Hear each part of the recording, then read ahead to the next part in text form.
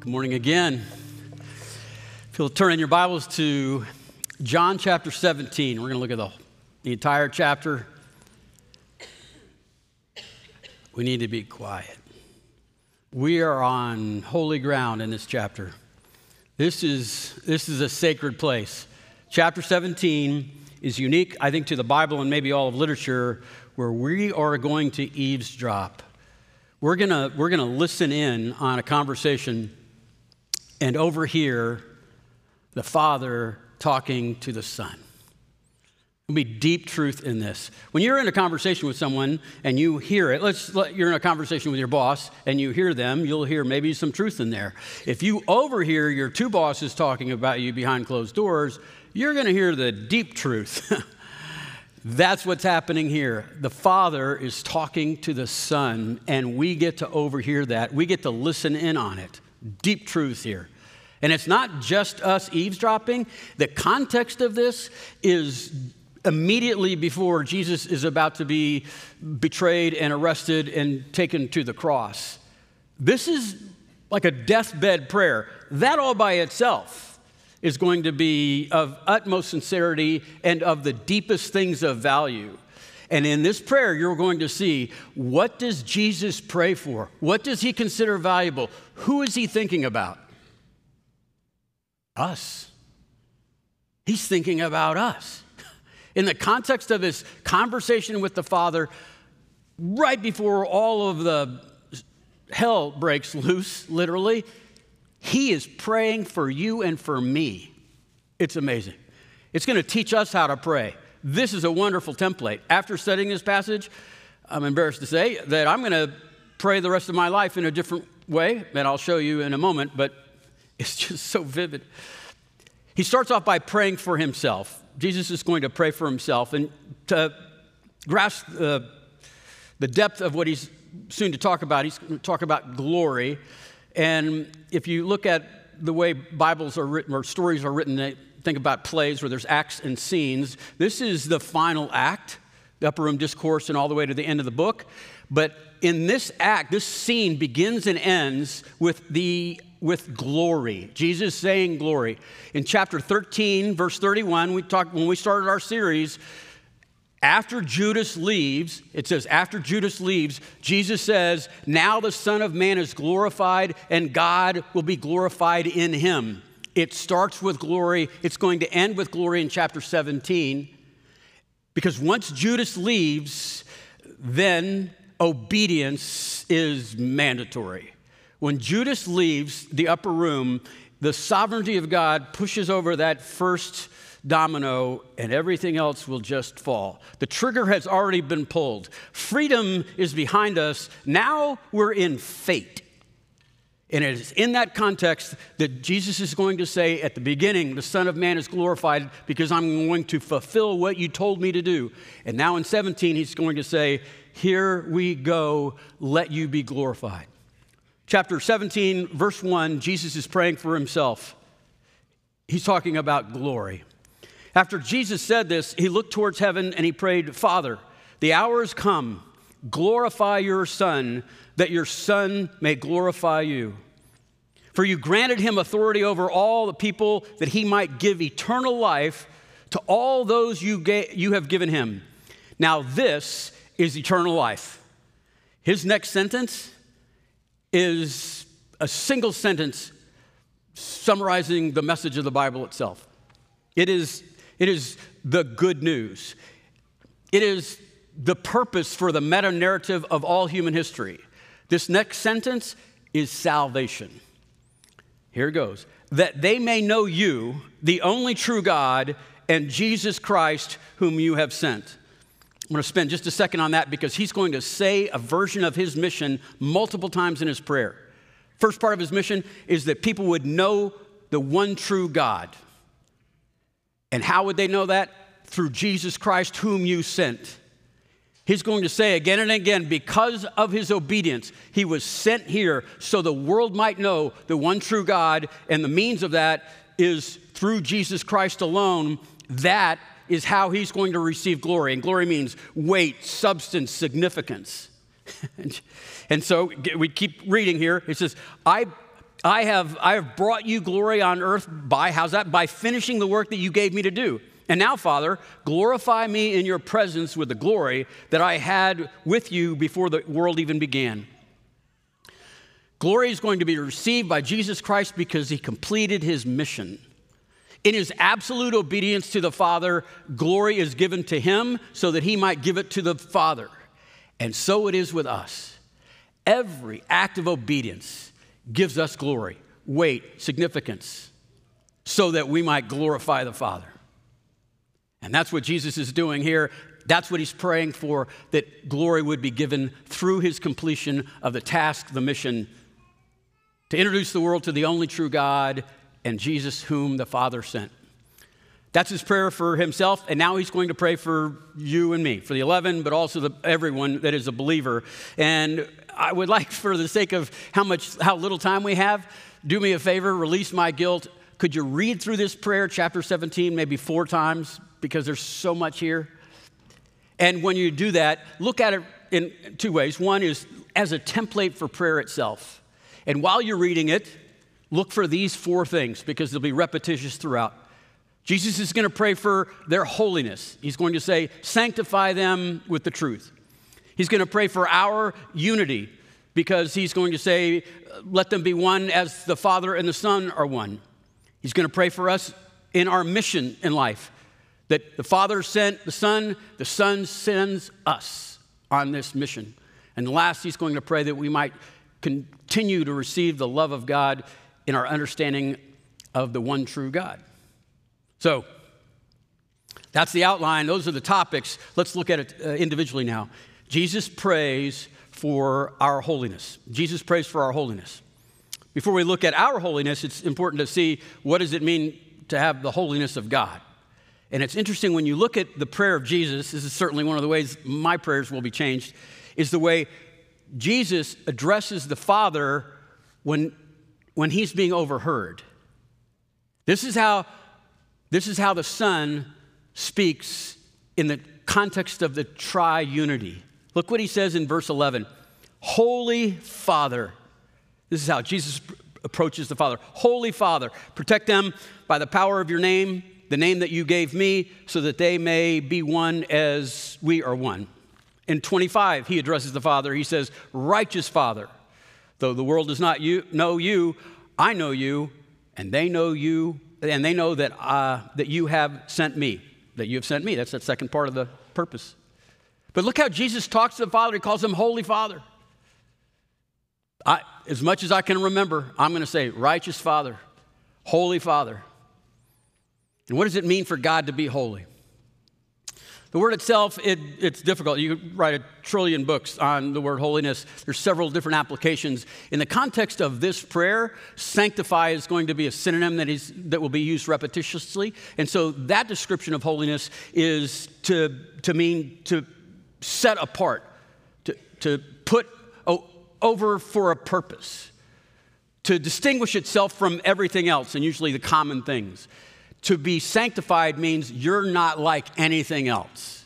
And so our first worship song together is, it's quoting from 1 Samuel chapter 2, I think verse 2, where God says, there is no one holy like Yahweh.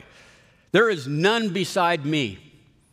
In Isaiah chapter, I think 40, he says, I am the Holy One. To whom will you liken me? To whom will you compare me?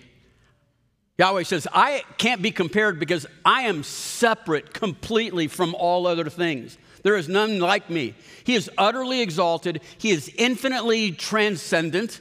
Those are big words, but they're very difficult to grasp.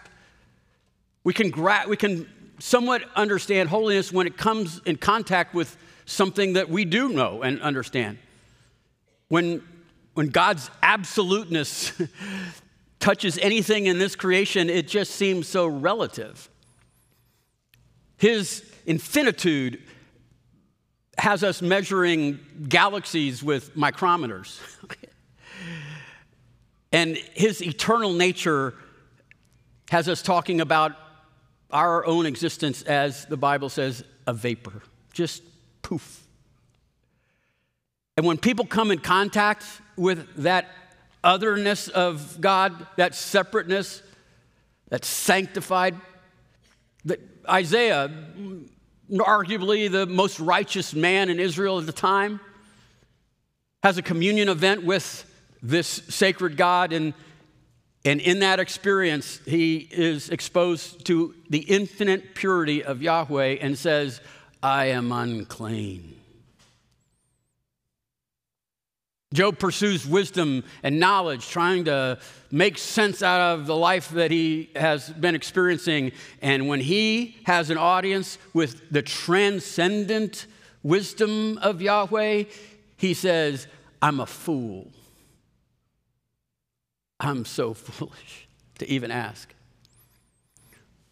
So when we look at this passage, when he prays, I want you to see that Jesus is going to be sanctified and set apart so that we can be set apart. There's a purpose to it. Look what it says in 15 through 19. He says, my prayer is not that you would take them out of the world, but rather you would protect them from the evil one. They are not of the world, even as I am not of it. Sanctify them by truth. Your word is truth. As you sent me into the world, I sent them into the world. For them, look at that, for them I sanctified myself, that they too may be truly sanctified. The last words of Jesus in a prayer to the Father, he is praying for you and for me to be set apart. He says, he's in heaven already. He's with the Father. I have been set apart over here into earth. I've been set apart so that you and I can be sanctified in the presence of God. He does that for us. He is sanctified. How did he do that? He did that completely. That was his mission, to take on the very form of man, even to the point of death on a cross. He did it, to play with words here, he is wholly, completely, wholly committed to holiness. There was nothing that he would not do to sanctify us. He did everything he could do to make us holy, to sanctify us. He did it for them. What that means is he did it for us. Why did he do all of that? For us. And here's why. Because the answer to every existential difficulty and problem in our life is going to find its answer in being sanctified, in being set apart and knowing the one true God and Jesus Christ whom he sent.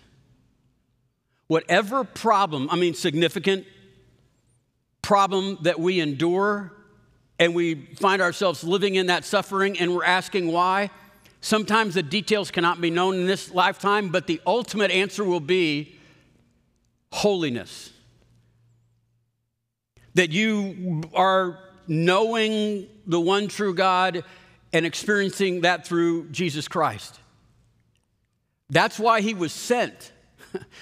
If the answer to the question is holiness, I know that sounds trite, but it's not. It's not simplistic. It's profound. Jesus came here so that he could make us mature and complete and lacking in nothing. Those are descriptions of the word holiness. You know how we describe holiness at Grace? To become like Christ in all of life. Whatever season of life you're going through, whatever experience in life you're going through, if you become like Christ in that aspect of your life, you'll be set apart, you'll be sanctified in that, and you'll experience the fullness of the one true God. And it's no wonder that we have that as our job or goal for every person that walks through our doors, is have them become like Christ in all of life. Because that's why Jesus came and left heaven, to be sanctified and set apart for that very purpose.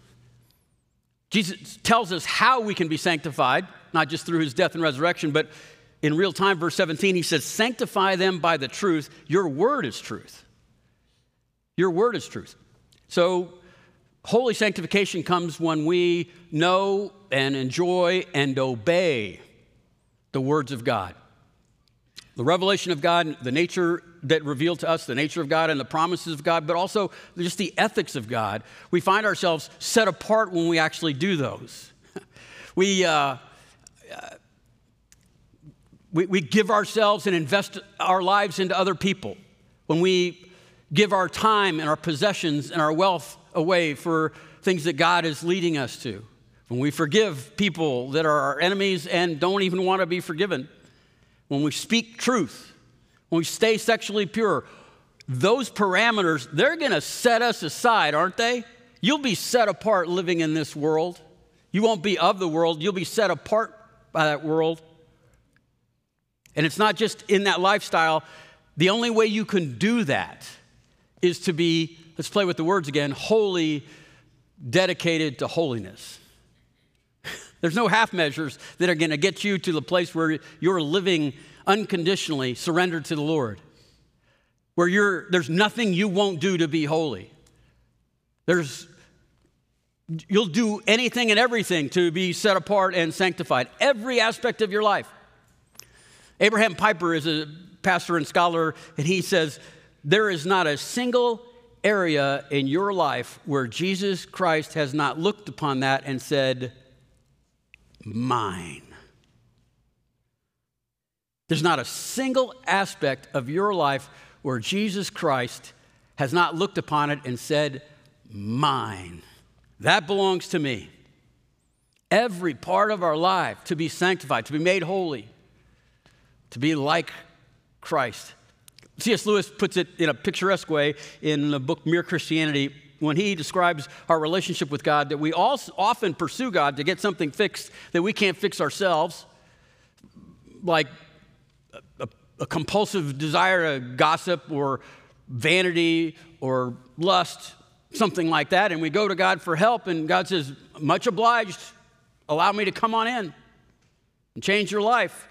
And we want him to just stay in that one section. And Lewis makes it like he's fixing up a house, like your soul is a house. And we ask him in for this one thing that's broken, like let's say your bathroom. The master bathroom needs fixing up and the things aren't working right. So we ask the Lord in to help us with that area of lust. And he says, sure. And then once he gets in there, he's looking around going, this is a fixer-upper. You're going to love what I'm going to do with this place.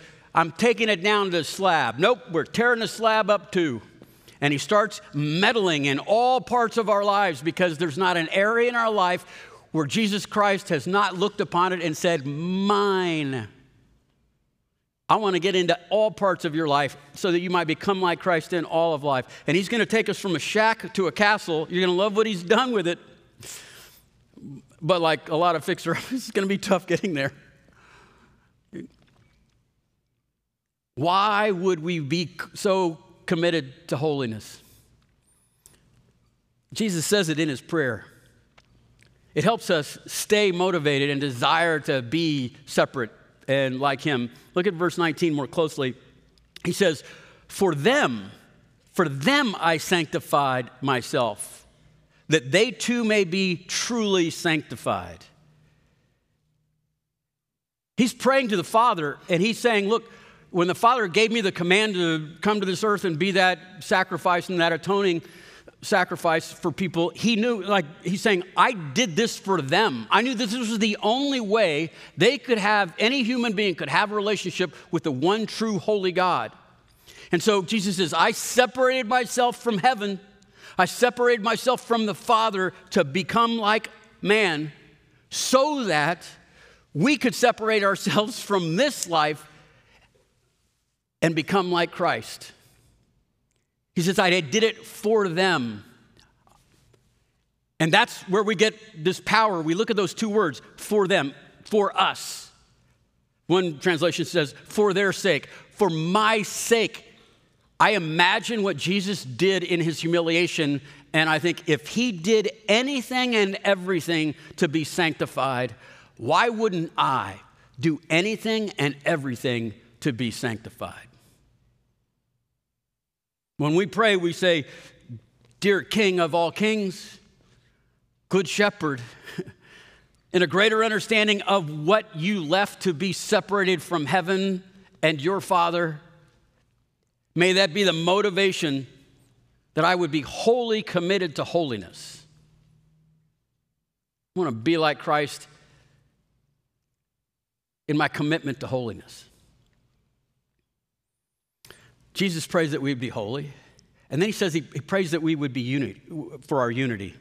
Look in verse 20. He says, my prayer is not for them alone, but I also pray for those who will believe in me through their messages, that all of them may be one, Father. Just as you are in me and I am in you, may they also be in us, so that the world may believe that you have sent me. There's his mission. Verse 29, I have given them the glory that you gave me, that they may be one as we are one. I and them and you and me, so that they may be brought to complete unity. Then the world will know that you sent me, there it is, and have loved them even as you have loved me. You can see how unity would absolutely and almost necessarily follow this wholehearted commitment to holiness. Like, it's logical, it's natural. If you and I, if we're all holy and completely committed to holiness, then why wouldn't we also be just unified with one another? Another way of looking at this, sometimes we'll say around here, that maturity can simply be defined as caring a lot about a little and caring a little about a lot. And what's happening in this passage is when we are more committed or most committed or compulsively committed to being separate, to being sanctified and holy, what happens is all of our life is consumed with becoming like Christ in all of our life. Then we've kind of run out of reasons to disagree for the most part. Everything becomes so trivial. So the more wholehearted commitment we have to the righteousness of Christ, the easier it is to be unified and the harder it is to divide us. It's interesting, the Bible illustrates this in an interesting way in the idea that we are, when we're followers of the one true God, that we get a new identity, we get a new reason and purpose to live, we get a new ownership, we get new definitions of who we are. And that happens vividly in Exodus chapter 19. Israel has now been set free by the power of God. They've had a salvation experience. They're set free from Egypt. And then the Lord God, Yahweh, says to them, have you seen what I did with you in Egypt? How I carried you out on the wings of eagles? And then he says this, so that you would be my treasured possession, my holy nation, my own people. You have a new passport, a new last name, a new home. This is a radical identity change. And the identity is holiness. You're different. You're separate. You're heavenly. And then in the New Testament, Peter takes that same phrase and that same description and says, that's the church. Peter says, you're my chosen people, a holy nation, a people belonging to God. And what's fun about kind of the literal word holy nation, it's actually what we would say is holy ethnic. And I like that because it's somewhat vivid about the kind of the power of an ethnic upon a lot of our life. In other words, when you are part of an ethnic group, it defines so much about your life. And I think that's the point here. When you're a holy ethnic, it's defining a lot of different ways in your life. Let me just illustrate with just the title of a movie. If you haven't seen it, it's called Big Fat Greek Wedding. I did not name it that, but it's about a big fat Greek wedding. It's about a non-Greek entering into a Greek family, a bunch of big fat Greeks apparently, and how he's having a cultural shocking experience because they have Greek food and Greek hobbies and Greek entertainment and Greek arguments, like yelling all the time. Like, that's not yelling, that's talking. With that in mind, the Bible here is saying that we are a holy ethnic, and that means we have holy entertainment and holy conversations and holy arguments and holy humor, holy child rearing. It's all of our life. By saying it's a holy nation, it's saying like Christ in all of life. Holy nation, holy ethnic. We're unified by this holy commitment to holiness. And so what happens in our life is we care so much about that that we're children of God first and then American second, or part of this holy ethnic first and whatever my ethnicity is, distant second. My socioeconomic group, can't even remember. Even my blood family, I can find myself way more unified with someone from another country, from another ethnic group or race, with another language, having way more unity with that person than somebody that I actually grew up with and had the same parents with, because that bond is far more powerful. How could we not be unified if we're all not wholly committed to holiness? So he prays for us. He says, I want you to be separate over there, wholly committed to holiness in a different ethnic, so that you would be unified. You'd be my treasured possession, and that's what would define you. And you'd understand that I became separate for your sake. And that's the engine, oil, and gas that's running this thing. And now we're sanctified, we're unified, and he won't leave us alone. He says, he's praying for our mission. Jesus prays for our mission. Look now at the purpose of life in this unity and holiness. Verse 15, again, same verses, but now with a different cause. My prayer is not that you take them out of this world, but that you would protect them from the evil one. They're not of the world, even as I was not of it. Sanctify them by the truth. Your word is truth. As you sent me into the world, I have sent them into the world. For them I sanctified myself, so that they too may be truly sanctified. Verse 20 says, my prayer is not for them alone. I pray for those who will believe in me through their message. May they also be in us, so that the world may believe that you have sent me. There's Jesus' mission again. They have a mission to let the world know that Jesus has been sent by the Father, so that we can have a relationship with the one true God. And so when you ask the question, for the love of God, why wouldn't you just take me out of this world? He responds, for the love of God, because the Father sent the Son sent us. We have something to do with all of this unity and all of this holiness. And as a matter of fact, it's the holiness, we are sanctified, and that gives us power to be able to be in the world but not of the world. That's where the power comes from. And it says we're on mission, and you can look, if you look carefully, the idea of missions here is being sent. Original language, it would be being sent ones. You are messengers. Sometimes the word evangelist, the giver of good news, the spokesperson. And if you're not careful, you can think that that's a religious word, but it's not.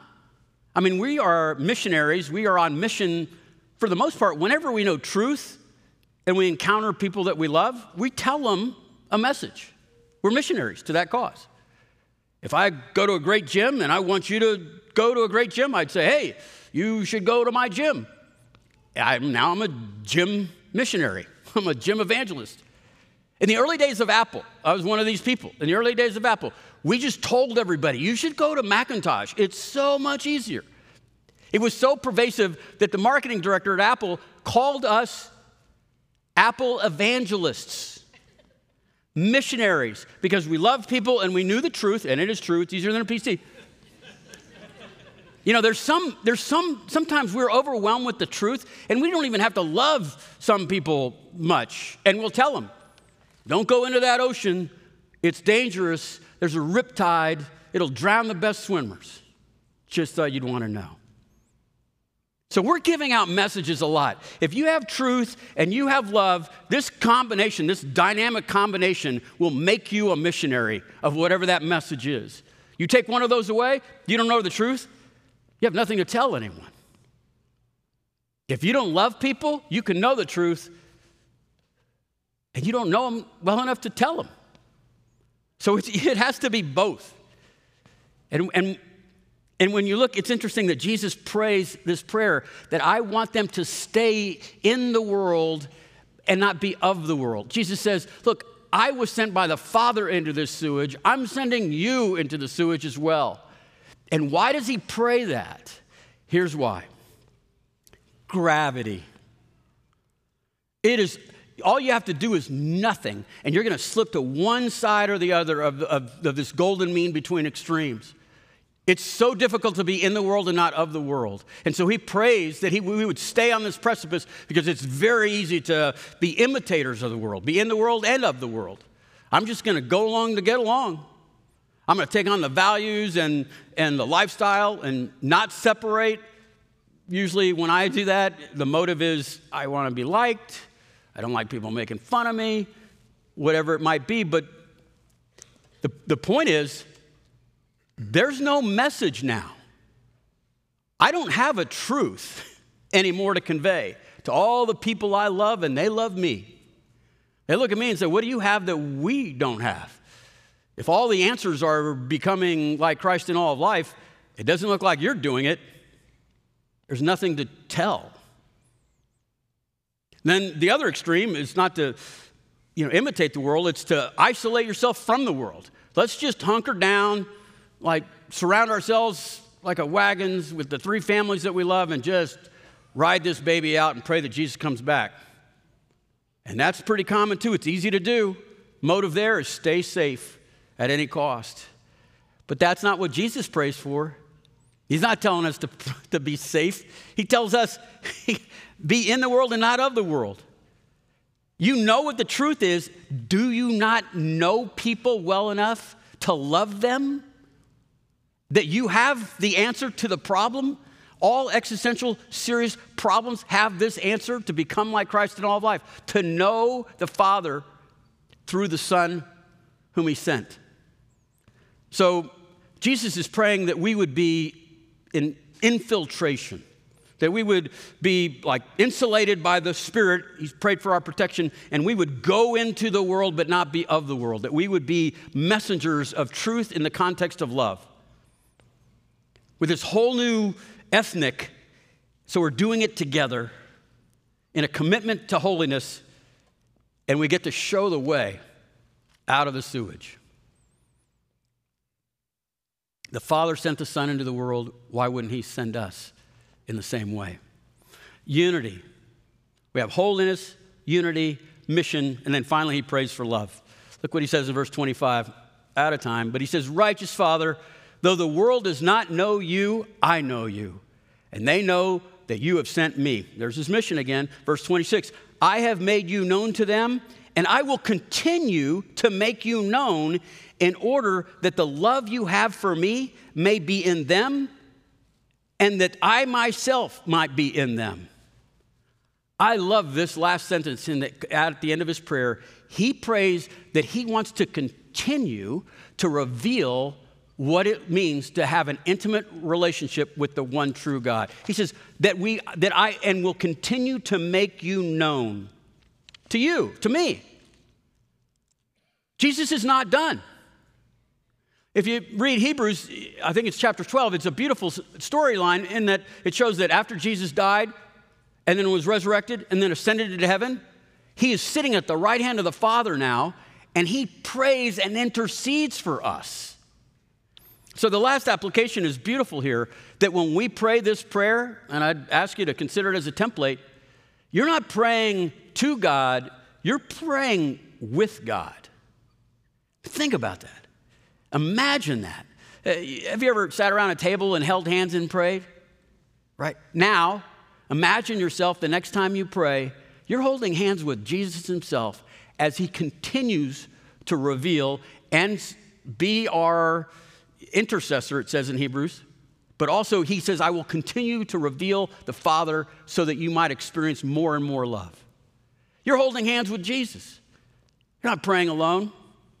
We read a wonderful story about an old pastor. He's gone to be with the Lord, but he used to, when people would come up to him and they'd say, hey, pastor, will you pray with me? He'd say, well, I absolutely will, but I want you to know this, that while I'm praying with you and for you, Jesus is too. We're praying with Jesus. I hope that's comforting. And when I read that, I went, oh, that's comforting, all right. Jesus and I are going to talk to the Father together. And what are we going to pray? Well, we're going to pray for holiness and unity and purpose an experience of the depth of love that we can know when we enjoy the one true God through Jesus Christ, whom he sent. Would you join me right now in that prayer? Holy Father, Holy Father. Lord, I love overhearing this conversation that you had with the Son and how he spoke so highly of us with great ambition. And if he would set himself apart from you so that we could be set apart for you, I'd ask, Lord, that you would help us be wholly committed to this holiness.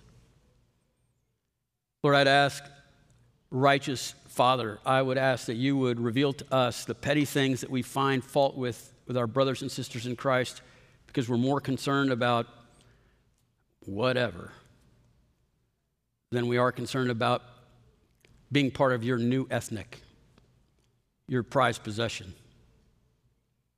Lord, I'd ask that you would help us understand the fullness of unity that comes in being unified with you and the Son and the Spirit, and we can be that way with one another. Holy Father, I pray for the mission that you've left us with, that you've arranged good works in Christ before the beginning of time, that you would open our eyes to see, that you have moved us into Austin for such a time as this. And Lord, I'd ask, I'm overwhelmed with gratitude, Holy Father, that you would continue to reveal your love to us, that you would allow the Son to continue to pray for us and intercede on our behalf. And we celebrate that. As your children, we praise you as the one true God and our holy and righteous Father, both. And all God's people said, in Jesus' name, amen.